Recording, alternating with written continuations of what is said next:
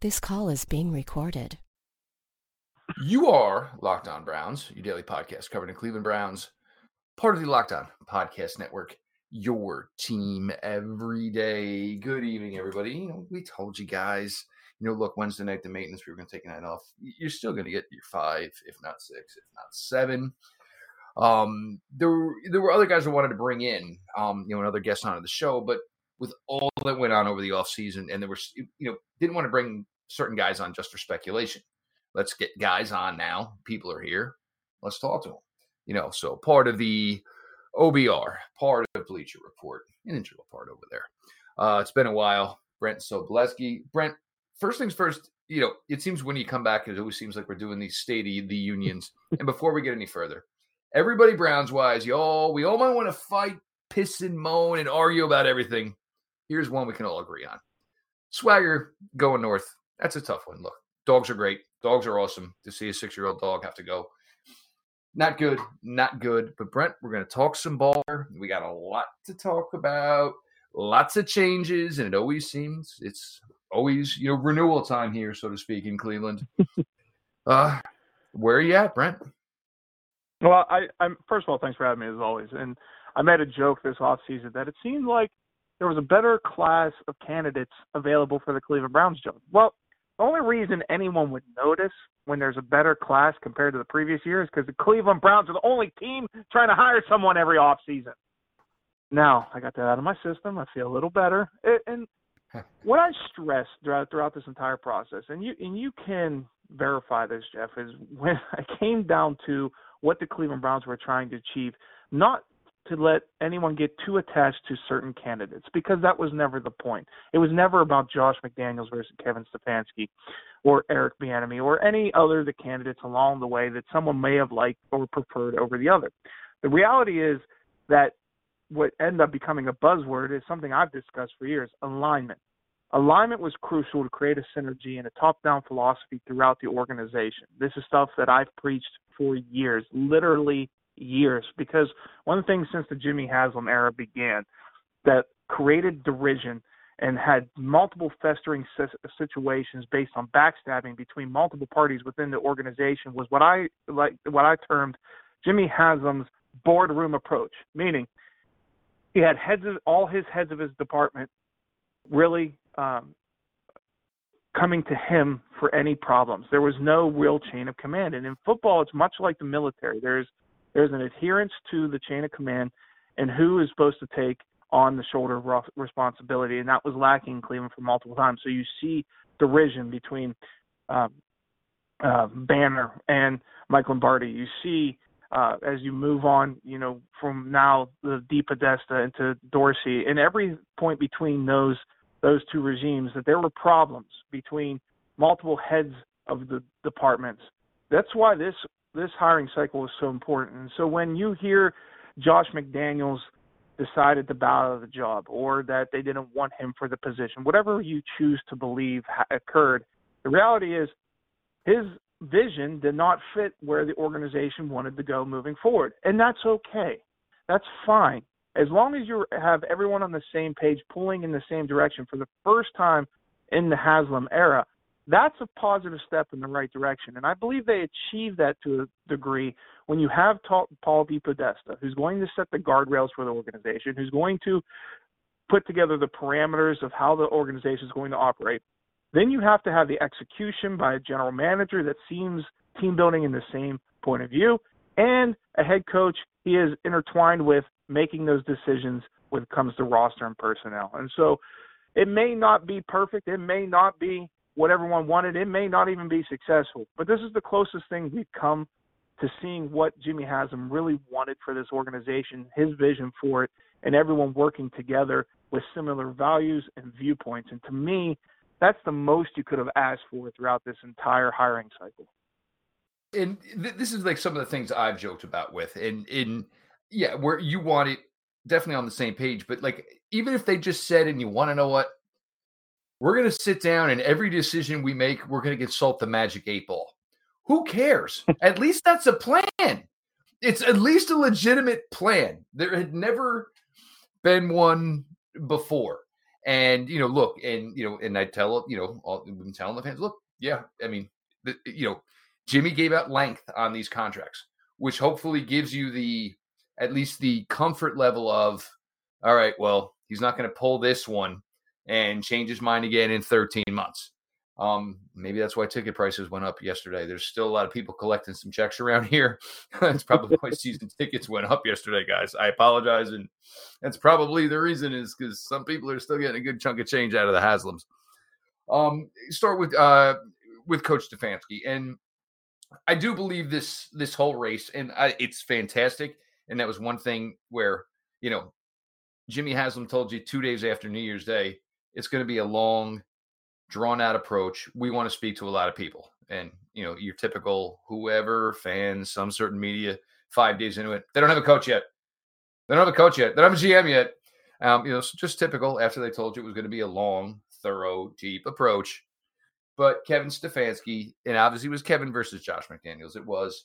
And when Josh basically tells you, like you said, when his last few minutes in the building is, well, Jimmy, I don't really want these people anyway.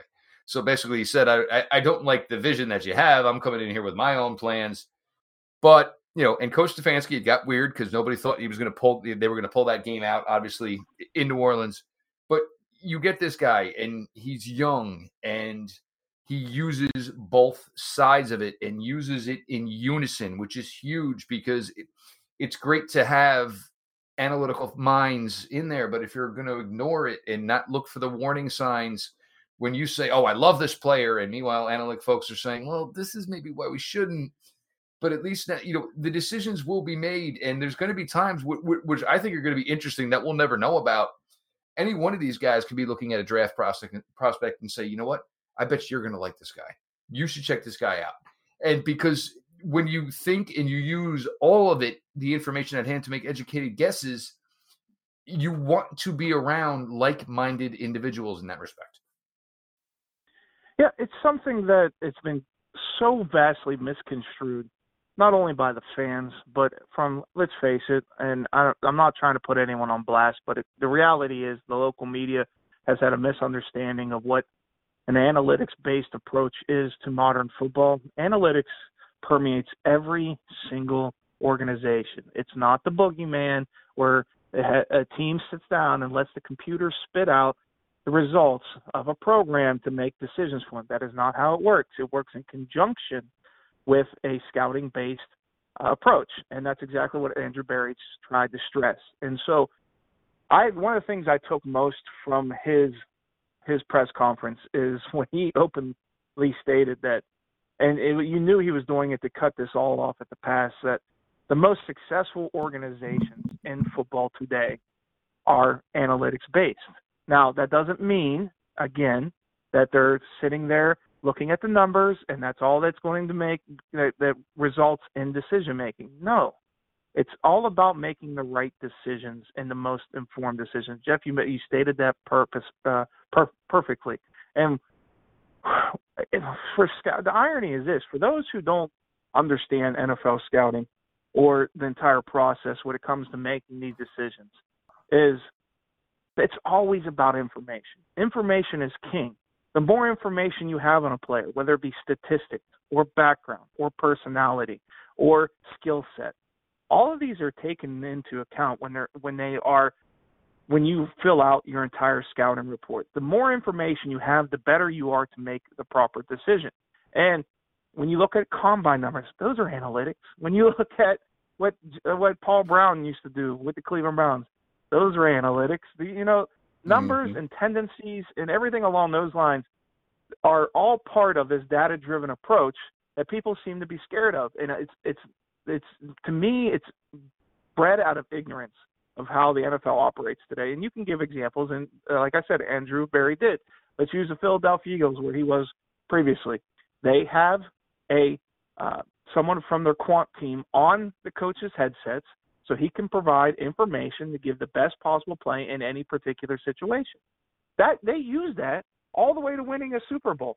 So why so many people in Cleveland are so scared of what occurs with that potentially being part of the process blows my mind. Why Cleveland failed had nothing to do with straight numbers and analytics. It had to do with a divide between a general manager who struggled in his normal talent evaluation and a head coach who was completely awful at his job. And then there was men fighting between those two and gaining the ear of the owners. All of that was just an awful, festering situation during a point when you need to be unified because you know and rightfully stated outright that you're going through a rebuild and it was going to take a few years. And so what could have been, 6 wins, 5 wins in 2 years ended up becoming 1 win because they made the worst out of a possible situation. To me, when you shout 1-31 and think it's a mic drop, you're an idiot. I'm sorry. It's the absolute truth because you're not understanding the full situation and the ramifications that was going on within those buildings, and you're trying to make something that wasn't simple far simpler than it actually was and what led to all that. So, I mean, there's a lot to unpack, Jeff. You know this. I'm sure you discuss it every single day, but to me, it's I feel like Sisyphus at times, especially on social media, where you're constantly talking about these things and trying to do so intellectually and try to do so from a detached point of view, and people just coming at you and screaming at you and yelling 1-31 at you and analytics and how they're going to fail and Sashi Brown. And it just doesn't really encapsulate where the Browns are going or their approach compared to other teams in the league. Well, and the other thing, and one that I love is, Andrew Berry is forever attached to the time he was here with Sashi Brown. But he was not here for anything that went on with 2018, where the team went 7-8-1. Apparently, maybe he was just, standing in the corner, and they put a lampshade on his head and just, this is what you're going to do this year. You guys don't know. It's his fault. Yeah, it's his fault they went 1-31. The 5 times they made the postseason when he was with the Colts, and the last year when he was with the Eagles, they made the postseason. Those don't count. It's only that 2+ years he was in Cleveland that we should pay attention to because that's the only thing that matters.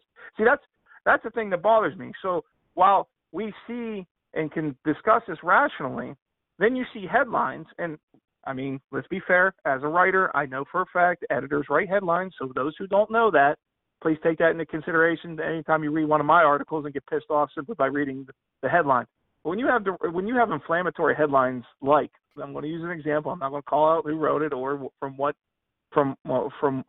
newspaper, but it came down to Andrew Berry said all the right things, but he can never get the 1-31 stink off of him. Why? Stench. Why? The stench, There's literally no reason for that. I mean, that's completely uncalled for, and it's an indirect shot. And a lot of it, to me, derives from you. And the way I look at it is this. Most people were upset because, and I want to go back to a previous point I made, they didn't get the guy they wanted most, whether it be Josh McDaniels or someone else throughout the hiring process. And because they didn't get the guy they felt was best for the situation, they automatically think that whomever was hired was the worst possible choice. And that's the black and white society that we live in today. If you're not with me, you're against me.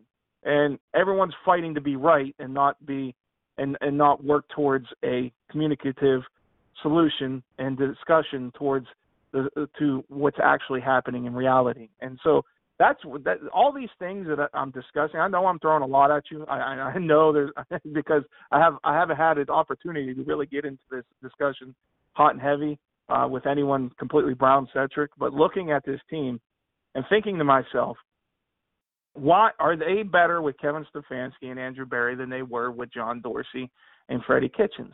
And the answer is 100% absolutely yes. Does that mean they're going to be successful? No, I have no clue if this is going to work. Let me say that again. I have no clue if this is actually going to work in their favor. But if you point to those two situations and tell me all the circumstances based around them, which one I would pick, I would take the new direction 100% of the time over the old one.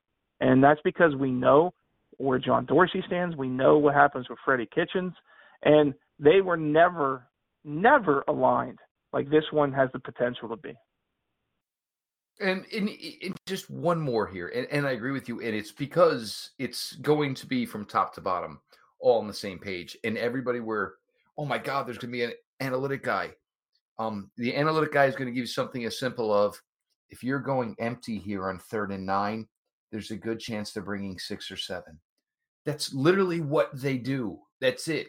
It's a 67% chance. That's it. Yeah. It's not like, and now we call that analytics, right, Jeff? We call Yes. that analytics now. But when I worked Which on a used to be coaching scouting, staff in the early but whatever. 2000s, they were called tendencies.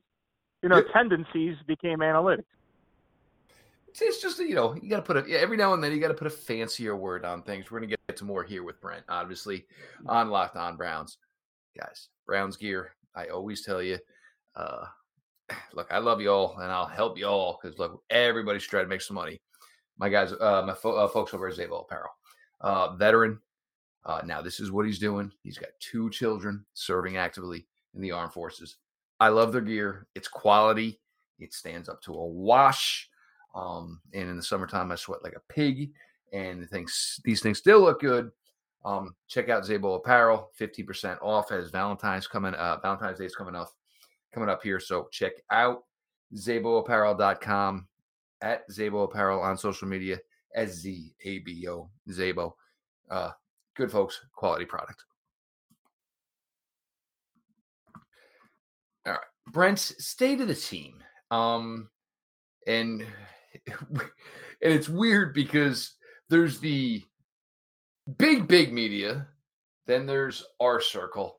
And it's funny because a lot of us are usually always on the same page, and we take the ration of crap for it. And we're the one doing the dirt work. Like, we know all these free agents, we know all these draft prospects, but, somebody who may have 3 initials that writes for a snappy.com website, we'll tell you, April 16th, this is a really nice offensive tackle that the Browns may be interested in. Or they'll tell you in the beginning of March, here's a safety who may fit the Browns' needs, when we probably already told you this 4 or 5 weeks ago. Brett, I maybe start with it from the free agent side. Look, and it's weird to say this because the roster looks so much better going into, the last couple of years. And now all of a sudden it's like, whoa, and there's cap issues and there's some positional groups where there's some really glaring holes. Well, I think when you look at it, it's not necessarily that there isn't talent on the roster. We know there is.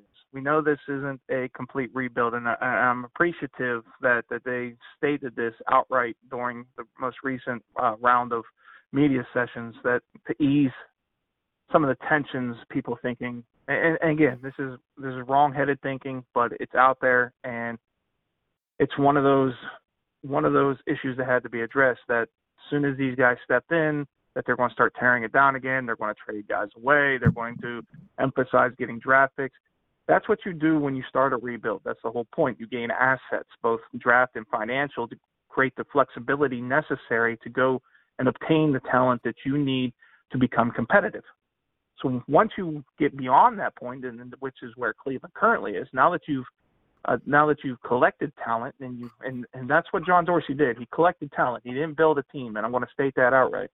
Now that you have this collection of talent, you have to mold it into a team and accentuate the skill sets you already have on the roster. And that's where I think the hire of Kevin Stefanski in particular is going to be beneficial, and because he is someone that has been proven both throughout his career that he can work with multiple different coaching staffs, he can work with all kinds of different players, he can work with different positions, and he's worked with different schemes. So it's a tip of the cap to him to see how he's able to consistently adjust. And what do we talk about all the time, Jeff, when it comes to what a coaching job is? It is to put your players in a position to succeed. It sounds simple, it sounds cliche. It's used all the time, yet it happens so very little in so many instances, especially at the professional level, where so many want to shoehorn guys into their vision instead of changing their vision to fit what you have in tow already. So looking at it, you're correct in stating there's still some holes, and we knew there were going to be holes. Like, offensive tackle has been a hole for 2 years, and I'm talking both sides. And if you think otherwise, you weren't paying attention in 2018. Now, beyond that, you have to worry about contracts. So Joe Schobert, where is he going to be at? Is he going to be someone that's negotiated early, on the back burner, or not a priority at all? That's a major domino to fall. Safety, you don't have a starting caliber safety on your roster. You have Demarius Randall, who is a free agent. We expect Morgan Burnett to eventually be a salary casualty. And so that at that point, you're stuck with Sheldrick Redwine and Justin Burris. Look, they both flashed last year, but you're not building your roster with any intention of them being your starter. You just hope they develop long term. The positions you have to start looking at that become more concerning are the ones that you expected to play better this past season and didn't develop. Let me use a prime example. Larry Ogunjobi as one technique. Larry had the potential to be a very good disruptive interior presence, but he didn't become that player on a consistent basis, and he's dealt with injuries.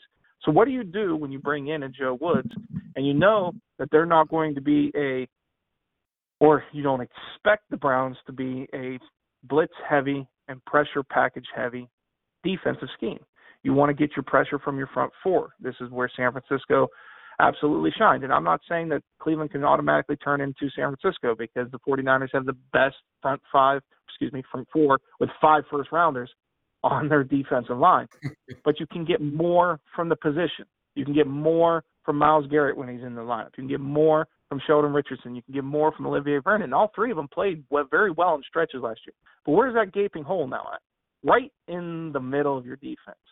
And Larry Ogunjobi, who I thought a year ago was a slam dunk for an extension, may not even get to his next contract in Cleveland. That's how poorly he played at points last year. So where are you going to get that? Is it going to be someone in defensive in the free agency, by the way, which is absolutely loaded with talent at defensive tackle, maybe the deepest position in all of free agency? Or are you going to wait till the draft and maybe surprise people at number 10 with a Derek Brown or Javon Kinlaw? And so these are the prioritization that has to take place here in the coming weeks and where the team plans on building their identity. That's just one example. Tight end's another one. You even look at wide receiver. You're going to need a Y opposite Odell Beckham if you don't sign Rashard Higgins, which again was a guy I would have swore up and down was going to get an extension at some point. So and then now throw Kareem Hunt in there as well, because we don't know where they stand as an organization if this was truly a no-tolerance policy once they signed him to that last deal. So now you're looking for a quality backup running back as well. So take all those places we knew were weak spots that people felt could be addressed this offseason, add a few more into the mix, and even though you have the most talented roster probably since the return, there's still a lot of work to be done. And all the chatter you hear throughout the league is, and we heard this a little bit through the hiring process, that they're not as close as they think they are. Well, they're not, but they can still be a playoff squad if they make the right moves this offseason. Yeah, and like that was like the weirdest thing, and like Larry Ogunjobi, and he's got his fight against childhood obesity and all this stuff, but he got himself so slender to the point where it wasn't helping. He looked more like an edge than he did a defensive tackle. You look at the wide receiver position, and we were having conversations in the summer like, how is everybody going to be involved? Callaway had a great rookie year as far as production, and Rashard Higgins. And then all of a sudden it was like, well, we have 2 wideouts, and we're going to throw out Damian Ratley and Carterell Hodge, who were essentially, great special teamers who can do some things to the wide receiver position. The tight ends, they ended up with like a room of like everybody was like the same guy. And you kept hearing, like David Njoku apparently just had to be the brunt of, well, he can't block. Well, none of them were any really good blockers. I mean, most of them were all college wide receivers, and with their builds and where's the big guy? Well, Darren Fells. I'll always go back to that one. But there were so many things that just like came through the involvement of the season, and it was it was like John blaming players for not stepping up. Where if you did analytical research, it'd be like, well, maybe this is only who this guy is. If the guy wasn't a great blocker at the collegiate level, it's hard to fathom that we're going to make him a great blocker at the pro level. Take players for what they are, and understand. Yeah, there's some growth, but there's not major growth. It's going to be interesting, especially with the tight end position as the example here, because when you look at what Kevin Stefanski is bringing offensively, no team ran more plays with 2 or more tight ends on the field than the Minnesota Vikings last year. So that's obviously a key ingredient within what they want to do schematically. David Njoku can still be used. He can still be developed. He can still be very effective, but he's not going to be the guy that's going to be the inline blocker. And we know this. We understand that's not his game. We understand that he's going to be better either backside in 12 personnel on the wing or H-back. And so knowing that, now as an organization and as Andrew Berry, as you sit down and talk with your coaching staff, now you're looking for that inline tight end. It's not going to be Demetrius Harris. It's not going to be Ricky Seals-Jones. That's not where they really excel, because if anyone wants a prime example of how this system can work with a great tight end, all you have to do is look at San Francisco and what they do with George Kittle. Now, I'm not saying you're going to go out and draft or assign the best tight end in football, which George Kittle is, but how he approaches just the blocking in his scheme, the way he can get the hook blocks on the end, running the zone stretch, allowing the running back to get out towards the outside of the play, and so that they don't have the force players necessary to bring him back inside to where all the defenders are flowing. And so knowing that, now you have to find those guys who potentially fit into what you want to do. And I know that's oxymoronic to what I stated earlier, where you have to be able to adjust to the talent available to you. But when you have core plays that you set up within your base, and that's going to be what you want to do offensively, you can keep someone like Njoku, who's not necessarily the best fit, utilize him in a different manner while going out and addressing the position still in the draft or free agency. You look at a guy like Cole Kmet from Notre Dame, Adam Troutman from Dayton. These are guys that you can put in line that can be highly effective as both blockers and receivers and still accomplish the same goals you expected to, even while keeping the one guy most people don't think is an ideal fit. And so to me, that's going to be the difference in how we see this team operate and how this regime works as a collaboration moving forward. If we're seeing guys much like we saw in previous years where they don't quite fit, they don't know how to use, they're not being developed correctly, they're just being forgotten or left to the wayside, or, I don't know, healthy scratches during game day despite their talent, then there's an issue. But if they're doing these things and putting guys in different places to take advantage of what they can do, then you should start getting a feeling week by week that maybe the Cleveland Browns got this right with the right people. And that's where I think a lot of people miss in this entire process. They were so intent on that specific person or how the setup is that you have to realize that this is when you go to become a head coach and you go to become a general manager first time, no one knows what to expect from them. These are individuals. And the jobs they're coming from were completely different than what's stepping into. It's a trial by fire. Some are fantastic. Some of them take time to develop. Some of them are complete failures. But you won't know that until you reach that point, because that's the way, the narrow pathway the NFL creates to get to that point in the pinnacle of the profession. And it becomes difficult because you don't have outside the box thinkers for the most part. You don't have the guys that are willing to go and look at maybe a college head coach. And I know Matt Rule was hired this year, but that's a very, very few examples along that way. And so to me, once you get that collaboration and see if these individuals who maybe weren't the best hires when it comes to looking at their resume, that's totally up to your opinion, and if you believe that or not, you don't know if they can actually excel as a head coach or a general manager until they're placed in that position. And that's why I preach patience with all of this, because there's no point in getting riled up until you can see how some of this starts to trend. And that's all part of it. And everybody thinks like we're so pro what this new regime is. No, we're pro alignment. We're going to get to just a little bit more here with Brent. Guys, Open Pit Barbecue. You're in, around Vermilion. Go check out my guy, John Vaughn. John, one of the reasons we first started bonding was cooking a meat. Food is good. Meat is good. John knocks it out of the park. Has his signature specials of the week, usually Browns related. Go check out Open Pit Barbecue. Go in with John. Have a nice meal. Talk some Browns. And be sure to tell him Locked On Browns sent you on over. Brent, he's been on fire. So, I'm going to give you a chance here for like a closing testimony. Anything you need to get off here? Brent, as we get like a couple of minutes left. But man, you've been on fire. And I love that when I get to do this for you because you're smart. Like, it's like, all right, here's what I'm going to give you on social media. And now I'm out. Well, I was going to say I'm ready to watch the XFL this weekend. Oh wait, that's not what you're looking for. That's that's not what people are ready. A lot of stuff I've discussed ad nauseum, and anyone that follows me on social media or the Orange and Brown report, it's not as much my Bleach report because that's more of a league overview in my coverage. But when I'm looking at this organization, I'm seeing something I haven't necessarily seen.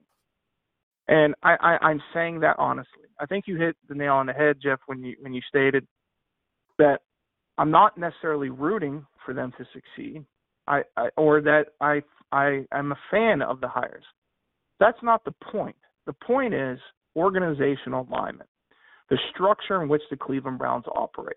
That has been at the heart of the issue for years.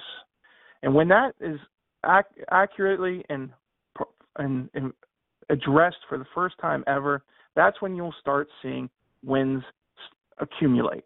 And so that's what I want people to watch closely for. I don't want you to worry about, is it your guy, his guy, how's he doing, did he fail? Maybe the other guy, Robert Saleh, won in the playoffs, and now the 49ers are still doing better than the Cleveland Browns, so on and so forth. Stop looking at it in that manner. Look at it from a meta point of view, where you're considering the aspects of synergy within working relationships. And now I'm starting to feel like I'm giving a dissertation on proper business practices. But to an extent, that's where the Cleveland Browns have failed over and over and over again. It's just the common courtesy of working hand in hand with your fellow employees that seem to fail Cleveland so very often. It's the little things, right? It's the fact that you don't necessarily like the person you're working with, but you can still be professional enough to get the job done. Now, I'm not saying that's the case in every single instance, or that Kevin Stefanski and Andrew Berry don't necessarily like each other. They do. And there's a burgeoning friendship there based on last year's interview process. Just allow this time to blossom if it's going to do so. Reserve judgment until it's deserved. And I think, to me, that's the biggest takeaway here. After 20 years of seeing the Cleveland Browns fail, knowing all the different situations we've watched, how can you look at this and think to yourself, well, they're just going to fail anyway, so why should I watch the Browns? Well, then if you have that fatalistic point of view, there's no point of discussing the team. There's no point of watching. There's no point in covering them. There's no point of anything because, yes, Jimmy Haslam's problematic. He's always going to be problematic. He would have been problematic if it was Stefanski, if it was McDaniels, if it was Saleh, if it was Bieniemy, and so on and so forth. Take that into consideration, right? And just watch to see how these guys work together and if it will be enough to finally pull a team out of the dregs and at least into competitiveness towards the postseason. And look, and like we did here on the show when John Dorsey got the job, you take everything as it comes along. Good things are good. Bad things are bad. When the bad starts to get to be a higher total than the good, that's when you got a problem. And, and the other thing, as far as this regime, and Brent, you've got kids, you're married. I've got kids, I'm married. It's like, what the hell do we get through the day? And all right, well, this is what the what we are prioritizing. All right, this one's got to be here. Oh, okay, that's a long ride. So somebody's got to be and it's just working together to make it all work. And when you essentially have some people at the top where it's, well, I'm not so concerned about everybody else, I'm kind of concerned about me, it's a recipe for failure. And that's how we keep getting back here. But Brent, it was been a blast. We're going to do this a few more times. Guys, make sure you're checking out Brent's work over at the OBR, the Orange and Brown Report. Brent, Jared, obviously Lane, all the guys over there. They're doing a great job. Brent's work over at the Bleacher Report.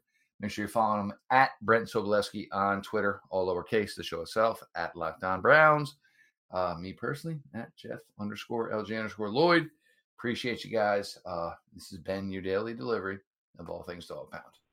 LGB on the LOB.